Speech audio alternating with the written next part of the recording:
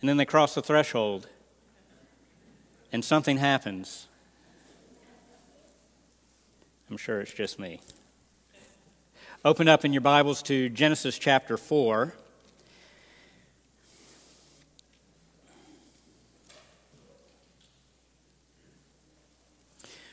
We get to go from that little glimmer of joy and peace and delight to talking about the misery that exists on the earth as a result of the continuing spread of sin in Genesis 4. But hopefully we'll be able to turn the corner, and by the time we're done, come back to something that has to do with the joy that we're still moving towards, of which all of this is just a hint or an echo.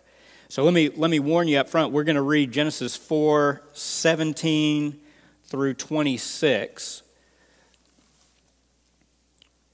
The warning is that we've got some names in here that have to be read, and there's this weird clash of cultures between Southern American and Hebrew Old Testament. Those things don't pair up well together, all right? So this is not an authoritative reading or pronunciation, but we'll do the best that we can, and then we'll work our way through the passage after we pray. Genesis chapter 4, verse 17. Cain had relations with his wife, and she conceived and gave birth to Enoch. And he built a city and called the name of the city Enoch after the name of his son. Now to Enoch was born Irad, and Irad became the father of Mehujael, and Mehujael became the father of Methushael, and Methushael became the father of Lamech. Lamech took to himself 2 wives. The name of the one was Adah, and the name of the other Zillah. Adah gave birth to Jabal. He was the father of those who dwell in tents and have livestock. His brother's name was Jubal. He was the father of those who play the lyre and pipe. As for Zillah, she also gave birth to Tubal-Cain, the forger of all implements of bronze and iron, and the sister of Tubal-Cain was Naamah. Lamech said to his wives, Adah and Zillah, listen to my voice. You wives of Lamech, give heed to my speech. For I have killed a man for wounding me, and a boy, or maybe better, a young man, for striking me. If Cain is avenged 7-fold, then Lamech 77-fold. Adam had relations with his wife again, and she gave birth to a son and named him Seth. For she said, God has appointed me another offspring in place of Abel, for Cain killed him. To Seth, to him also a son was born, and he called his name Enosh. Then men began to call upon the name of the Lord. This is the word of God. Let's pray. Father, open our ears that we would be able to hear you speak to us. Give us eyes to see by the power of your Holy Spirit. Help us rightly understand and appreciate how desperate the human condition is apart from our King and Creator as we rebel actively, daily against you. Give us also renewed hope in the promise that is ours because of our reconciliation to our Creator by the death of Christ. We pray this in the name of Jesus. Amen. It's sort of an odd passage, 4:17 through 26. One of the things that needs to be said is that this is a continuation of what we looked at last week in chapter 4 with Cain and Abel. And to say that is to say that Cain and Abel is an outworking of the promise of a seed that would be given to the woman, a seed that would be in opposition to or hostile to the seed of the serpent. So there's going to be an ungodly line, as it were, and a godly line. And there's going to be permanent, ongoing conflict between these two lines.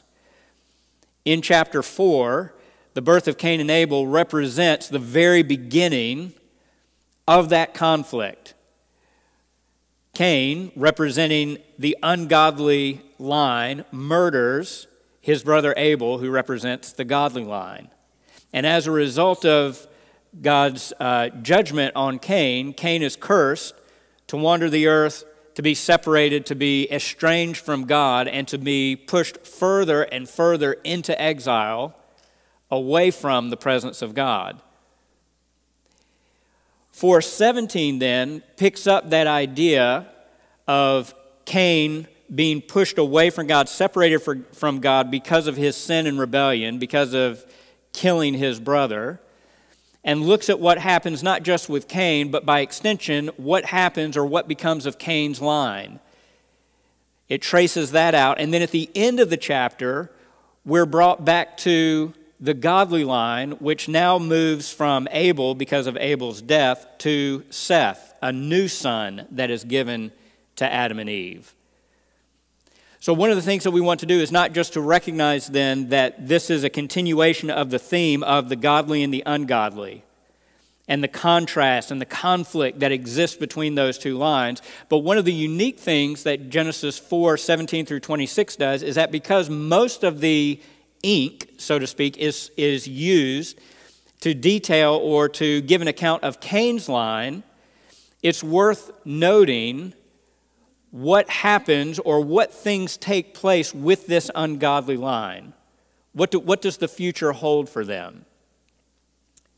So all of this breaks down in two ways. One is that as you're looking at the ungodly line in the bulk of this passage in the second half, the thing that characterizes the ungodly line, Cain's descendants, is work. And not just work in and of itself, because remember we said in the early chapters of Genesis, in Genesis chapter 2, work is given to Adam and Eve in the garden as a gift, as a way for them to relate to their Creator and to have something meaningful to do with God and His creation. Work was actually a way that our relationship with God was going to be stimulated and was going to be strengthened. There was going to be a stronger tie to God as we worked in His creation to further His purposes. So it's not that the ungodly line works, therefore we draw the conclusion, oh, work is bad because look, only godless heathen people work. But it's the idea that the work that Cain's descendants do is a work that is without God. So what characterizes this wayward line that follows on from Cain is a godless kind of work that invests everything in the here and now. Whereas the godly line that we're reintroduced to at the end of the chapter, what characterizes the godly line is not primarily work, but is worship. So, for example, let's start with the ungodly line and look at what it is that we see about this godless work that ungodly men do. In 4:17, Cain has a wife and he has a son. Remember, the last time that we saw Cain in verses 15 and 16, or 16 in particular, Cain is going out from the presence of the Lord in his own sort of personal exile, and he's being separated and distant from the immediate relations that he has. And so when we turn the corner in verse 17 and we find out, oh, lo and behold, Cain has a wife and he has a child. He's settling down and he has a family. Things seem to be working out pretty well for Cain. And then we read further that this son that Cain has is named Enoch, and that Cain presumably builds a city and names the city after his son. Why is he building a city? What is the significance of that?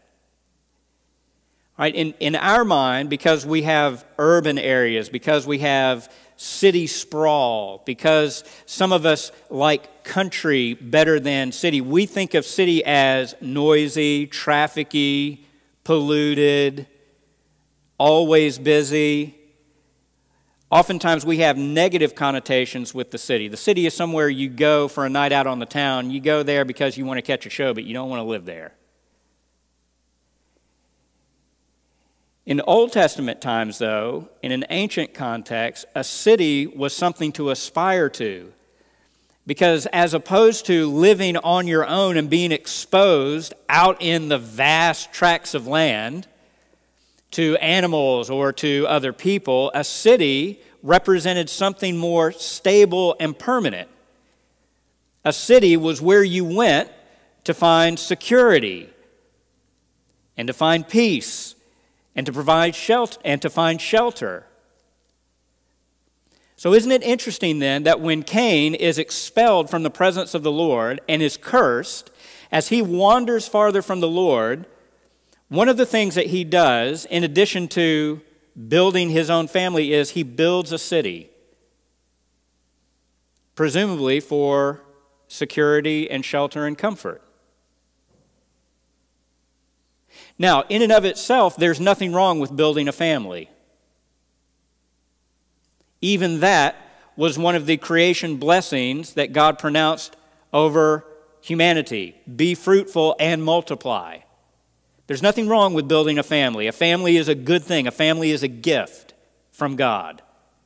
There's nothing wrong in and of itself with building a city, with building shelter, with building a place where you can find security from a hostile world or from the enemies or from the element. Nothing wrong with that. The problem, though, is when the attempt to build a city, so to speak, is the way that you try to cope with the fact that you have been separated from God. In other words, when you lose God as your fortress and as your security and as your provider, if in response to that loss you build a city to try to replace God, that's a problem.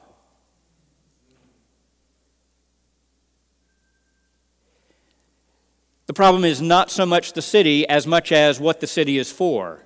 What is the motive behind your building? What is the motive behind the effort that you put into this project? And there's nothing in the effort that we see here going on with Cain that gives us any idea or indication that Cain is aspiring to build something for the glory and honor of God. Rather, Cain has showed all through chapter 4 that his first and foremost concern is himself. So when he builds a city, it is not a stretch to imagine that he's building a city for his own sake and to make up for the estrangement and the exile that he has already experienced at the hands of the Lord. And so here's the warning. It does not matter how much you build or where you try to create your security. The fact of the matter is, just like for Cain, there is no way to build yourself a form of protection that will keep you out from under the curse of God when you have been exiled from Him.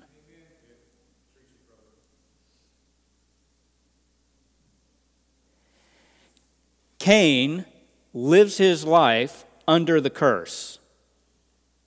Nothing that he can do will change that fact.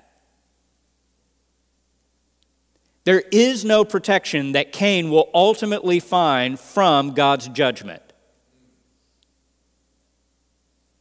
But this is the human condition. This is what the human heart does when it is alienated from God. To the extent that it recognizes that estrangement, that alienation, when the human heart knows that it is exposed, that it is in danger, that it needs something, rather than turning to God to find it, the human heart will always seek to build it on its own.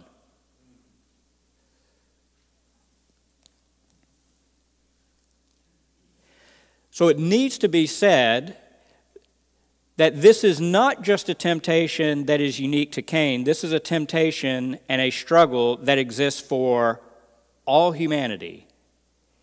even you and I fall prey to this line of thinking. If, for whatever reason, there seems to be something between me and God, well, rather than reconciling with God, rather than seeking forgiveness, rather than confessing my sin and making things right, I'll see to it myself that I build up whatever kind of comfort or peace of mind that I can only find with God. I can do that. So for some of us, it may look like pouring ourselves into work. You don't want to be left alone with your thoughts. You don't want to be left alone reflecting on where it is that you stand with the Lord, and so you busy yourself. At an office, in the home, with hobbies, any number of things to build yourself up or to build something up for yourself because you're so desperate and you're in such a dangerous plight apart from God. You go a little bit further and you find that from Cain and his descendants come not just a city, but culture as well. So if you skip down to verse 20.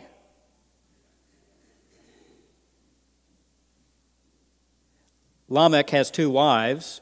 One wife gives birth to a couple sons. And in verse 20 we read, Jabal, he was the father of those who dwell in tents and have livestock. The other son, Jubal, he's a musician. He creates musical instruments. So you've got herding and livestock to provide for society. You've got music to make life more enjoyable. And then the next one, Tubal-Cain, is the father of those who make bronze and iron. They make instruments. They make tools. You see what's going on here? Cain builds a city. The exile, the one who's estranged from God, builds a city to make up for what he lacks. His descendants continue to build and invest in this life, in this world, by doing some legitimately good things. Listen, I'm not going to complain about the fact that there are people who rear cattle or sheep or pigs because I like to eat barbecue. I like to go to 13th Street and be able to order something and for them to hand it to me on a plate and sit down and have a meal with my kids. That's a good thing. I'm not going to complain about that. I like music. Probably not the music that my kids like. But I like it, they like it, you like it too. Music is a good thing. Instruments are a good thing. Later on in the Old Testament, God is going to encourage his people over and over again to take up instruments and sing praises to the Lord. Tools are a good thing. Hammers, saws, medical technology, all of those things are good things. The problem is when those good things are an end in themselves.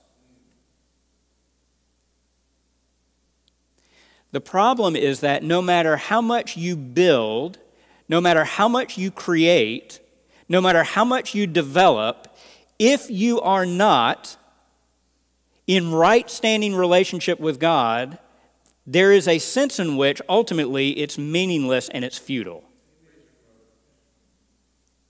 So look at what happens. We've got on the one hand a city being built. We've got culture that's being developed, or at least the early stages of it. But look at what else is happening with all of this progress, all of this ingenuity that's coming to the scene. What else do we see happening? Well, if you go back to verse 19,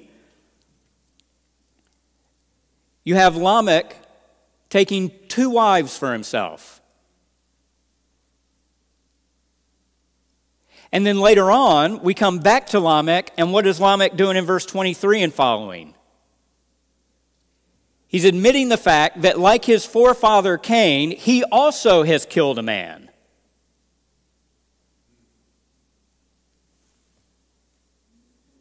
A lot of good things happening with the city and with culture, but there's also a lot of sin happening as well. The sin that exists in the seed of the woman, when it's left to itself, will continue to deepen and worsen. It will go from corruption to corruption, and it will metastasize. What God initially or originally gave to his people in the form of marriage, for this reason, a man shall leave his father and mother and shall cling to his wife, singular, as a foreshadowing of the union between Christ and his church. What God did in that act of blessing is now being perverted and corrupted because Lamech is saying, I don't just want one, I want two. So you have the first bigamist. And this, by the way, is just 7 generations from Adam. Adam, Cain, on down. Lamech makes number 7.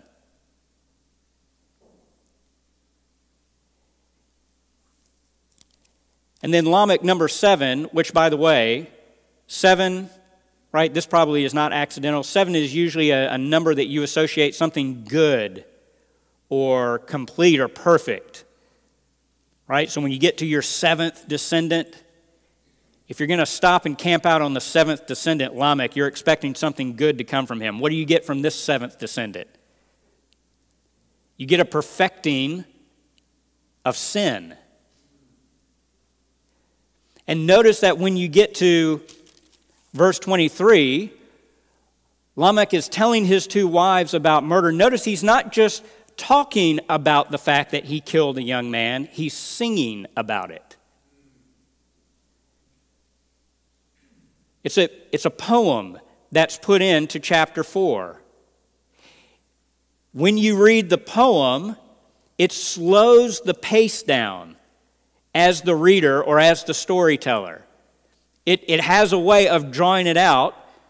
But then also there is with poetry, with music, right, lyrics, there is a certain kind of creativity that's invested in that. In other words, Lamech is not just a bigamist. He is not just a murderer. He is not just sinful. He's someone that sings over his sin. Good thing we're past all of that, right? Who in the world would sing over their sin today? Right? And listen, people, I don't say that to say those poor slobs out there who would sing over their sin. You and I are perfectly capable, and we know it, of enjoying and celebrating our own sin. We may not do it with a mic in our hands, but we'll do it in the privacy of our own home. We'll seek out the kind of distractions or entertainment that fit my desires and my aspirations to make me feel better about myself or to rationalize what it is that I'm doing or what it is that I'm given over to. This is not an issue of them. This is an issue of us. This is what humanity looks like when it is estranged from God. You and I are not better people. We are redeemed people. We are not righteous people in contrast to the unrighteous. We are people who have been declared righteous and who are being made righteous. These same impulses course through your veins and mine every single day.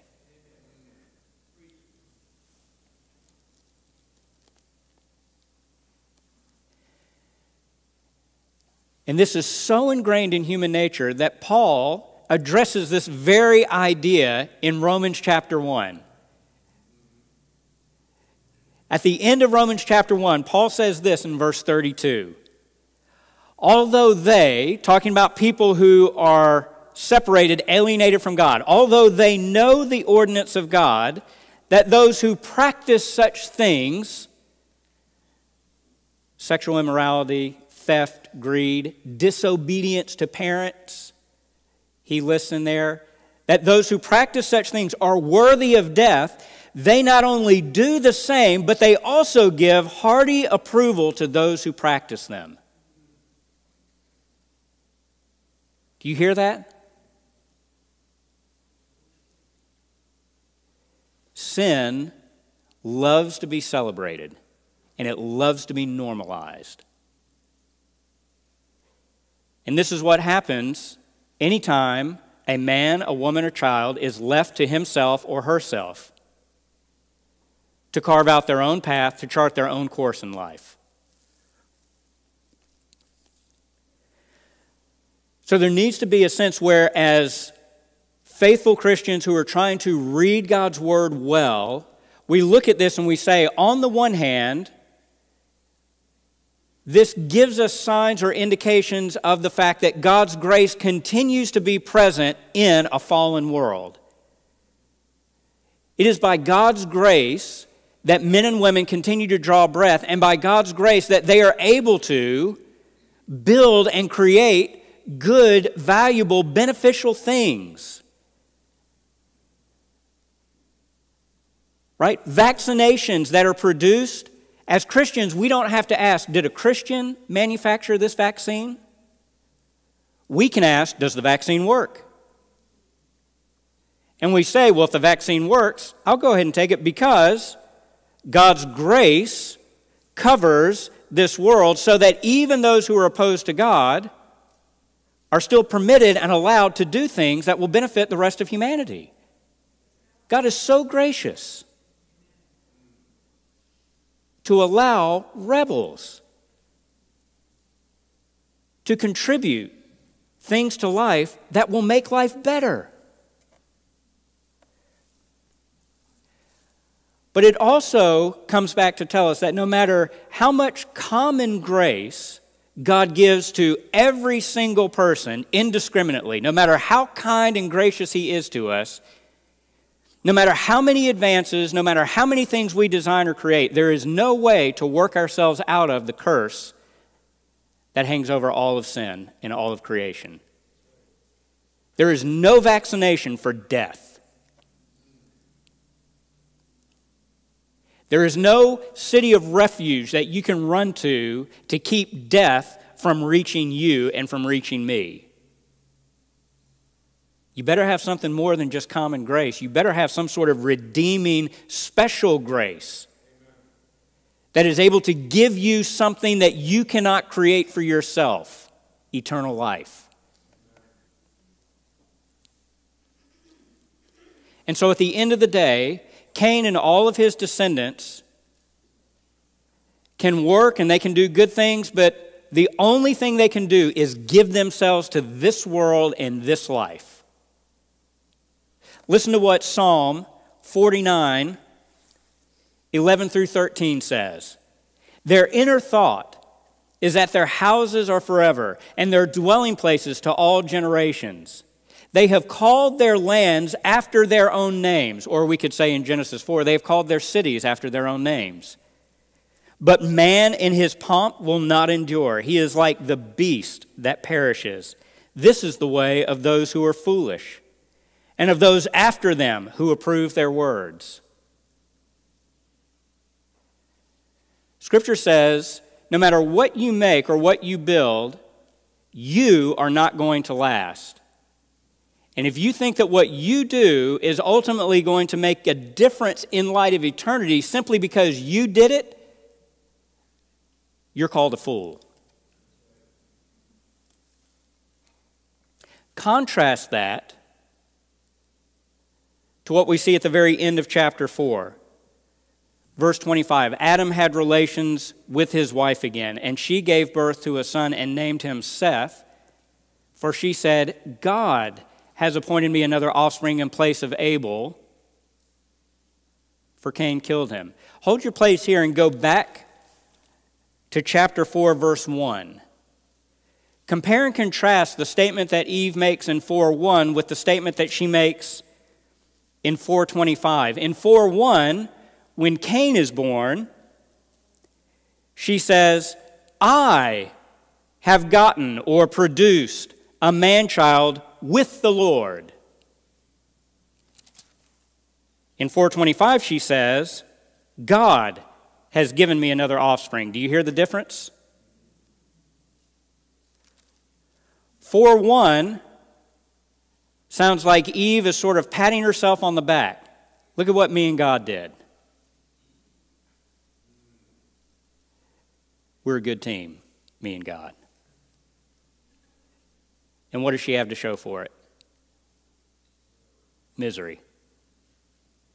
As opposed to coming to the end of the chapter, and Eve, probably because of some maturity, some growth, walking with the Lord, recognizes that with the birth of this son, Seth, this is something that God has done. And isn't it interesting then that it's the seed that God is said to have created and given that turns out to be the godly seed? See, even here there is a hint at a contrast. It's not just the cities, it's not just the culture, it's the very seed of man that if it is only man who is creating and propagating that seed, there's nothing good that's going to come from that. But if the seed that is being created and spread and propagated, if it's a seed that is appointed by God, then we have reason to hope.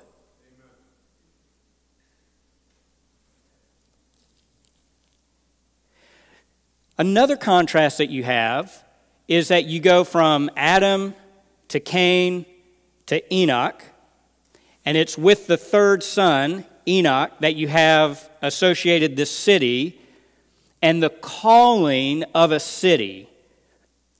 Look in verse 17. He built a city and he called the name of the city Enoch. Now, hop over to the other line that goes Adam, Seth, and Enosh. With that third son, you don't have a city or the name of a city being called, but what do you have in verse 26? He called his name Enosh. Then men began to call on the name of the Lord.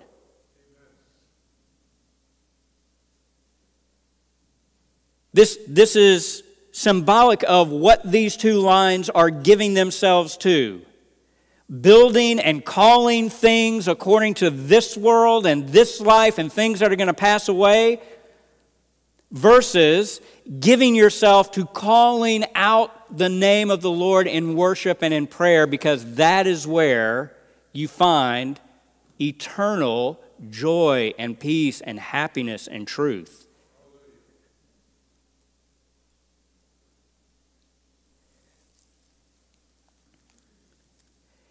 It is dangerous to our souls to live in a country that is so wealthy and so affluent. It is dangerous to our souls to live in a Western culture that takes upon itself the right to make of itself whatever it will, to call things whatever it wants, to define terms, and to do that without God.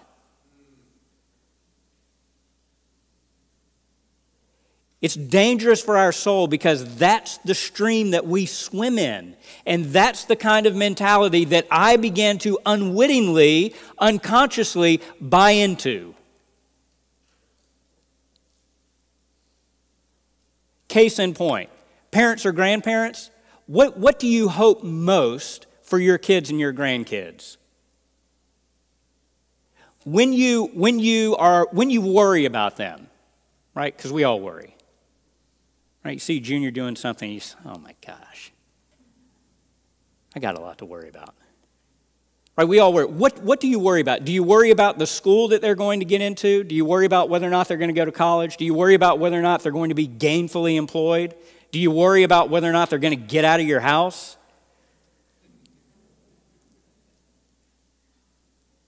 Right? There's nothing wrong with those things. Right? It's good for young people to grow and mature and to go to school or to get a job or to create a family of their own.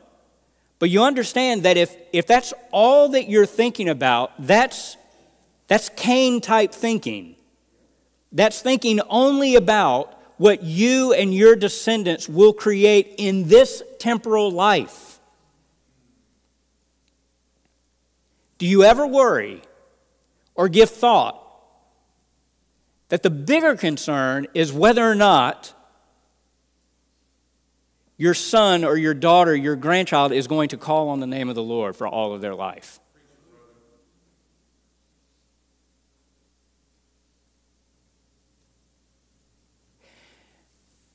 Any one of us sitting in this room can be called any number of things: doctor, president, senator, boss. And if you're not calling on the name of the Lord, it means nothing. But that's what we give ourselves to over and over and over again, because our natural bent is back in on ourselves. And what God is doing, even in the early chapters of Genesis, is He is separating out for Himself a small remnant of people that He is going to preserve, that He's going to keep safe, that He's going to sanctify, who will not be identified first and foremost by their accomplishments, but who will be identified by the way that they worship the Lord. Edgewood, as a local congregation, as part of that remnant that God is even now still carving out, needs to ask itself what it is that we're going to be known by. Do we want, first and foremost, to be known because we're on the cutting edge of fill in the blank? Do we want to be known for this effort, for that endeavor, for this kind of sophistication, for this kind of eloquence? Or do we desire, more than anything else, to be known as people who call on the name of the Lord?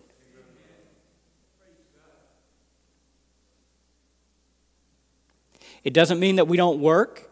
It doesn't mean that we don't love. It doesn't mean that we don't create artistically valuable things, but it means that we see all those things in their proper perspective, which is a distant second to the God that we worship and to the God who gives us real, meaningful life in this age and in the age to come.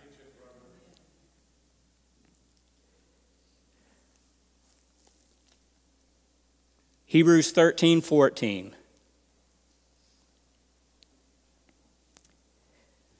says, here, in this world, in this life, here, we do not have a lasting city, but we are seeking the city which is to come. Which city are you looking for? Which city are you striving to enter?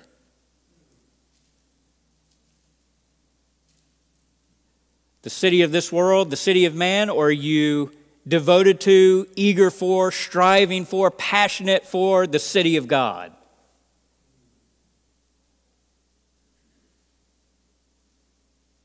Let's pray.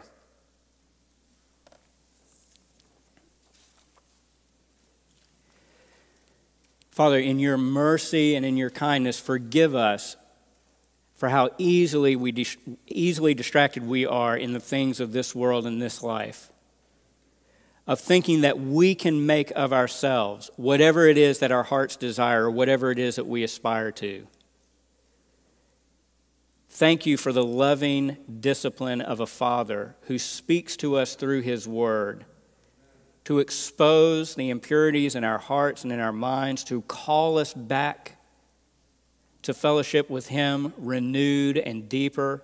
Thank you for the witness and the example of Jesus Christ, who shows us what it looks like to put first the kingdom of God and His righteousness, and to consider all these other things as mere add-ons that follow. I pray that you would build up here at Edgewood a community of believers who are seeking to build and be part of the city that is to come, whose architect and builder is God, knowing that no matter what happens in this life, no matter how violently the foundations of our society or culture are shaken, that we have a city coming that is unshakable and impregnable. Thank you that we are reminded of this in a special way in this Christmas season. That because the Son has taken on human flesh and has suffered death and paid the penalty of sin, our victory over this life has already been guaranteed and promised to us. Help us to walk with that joy and gratitude and in light of that victory. In the name of Jesus we pray. Amen.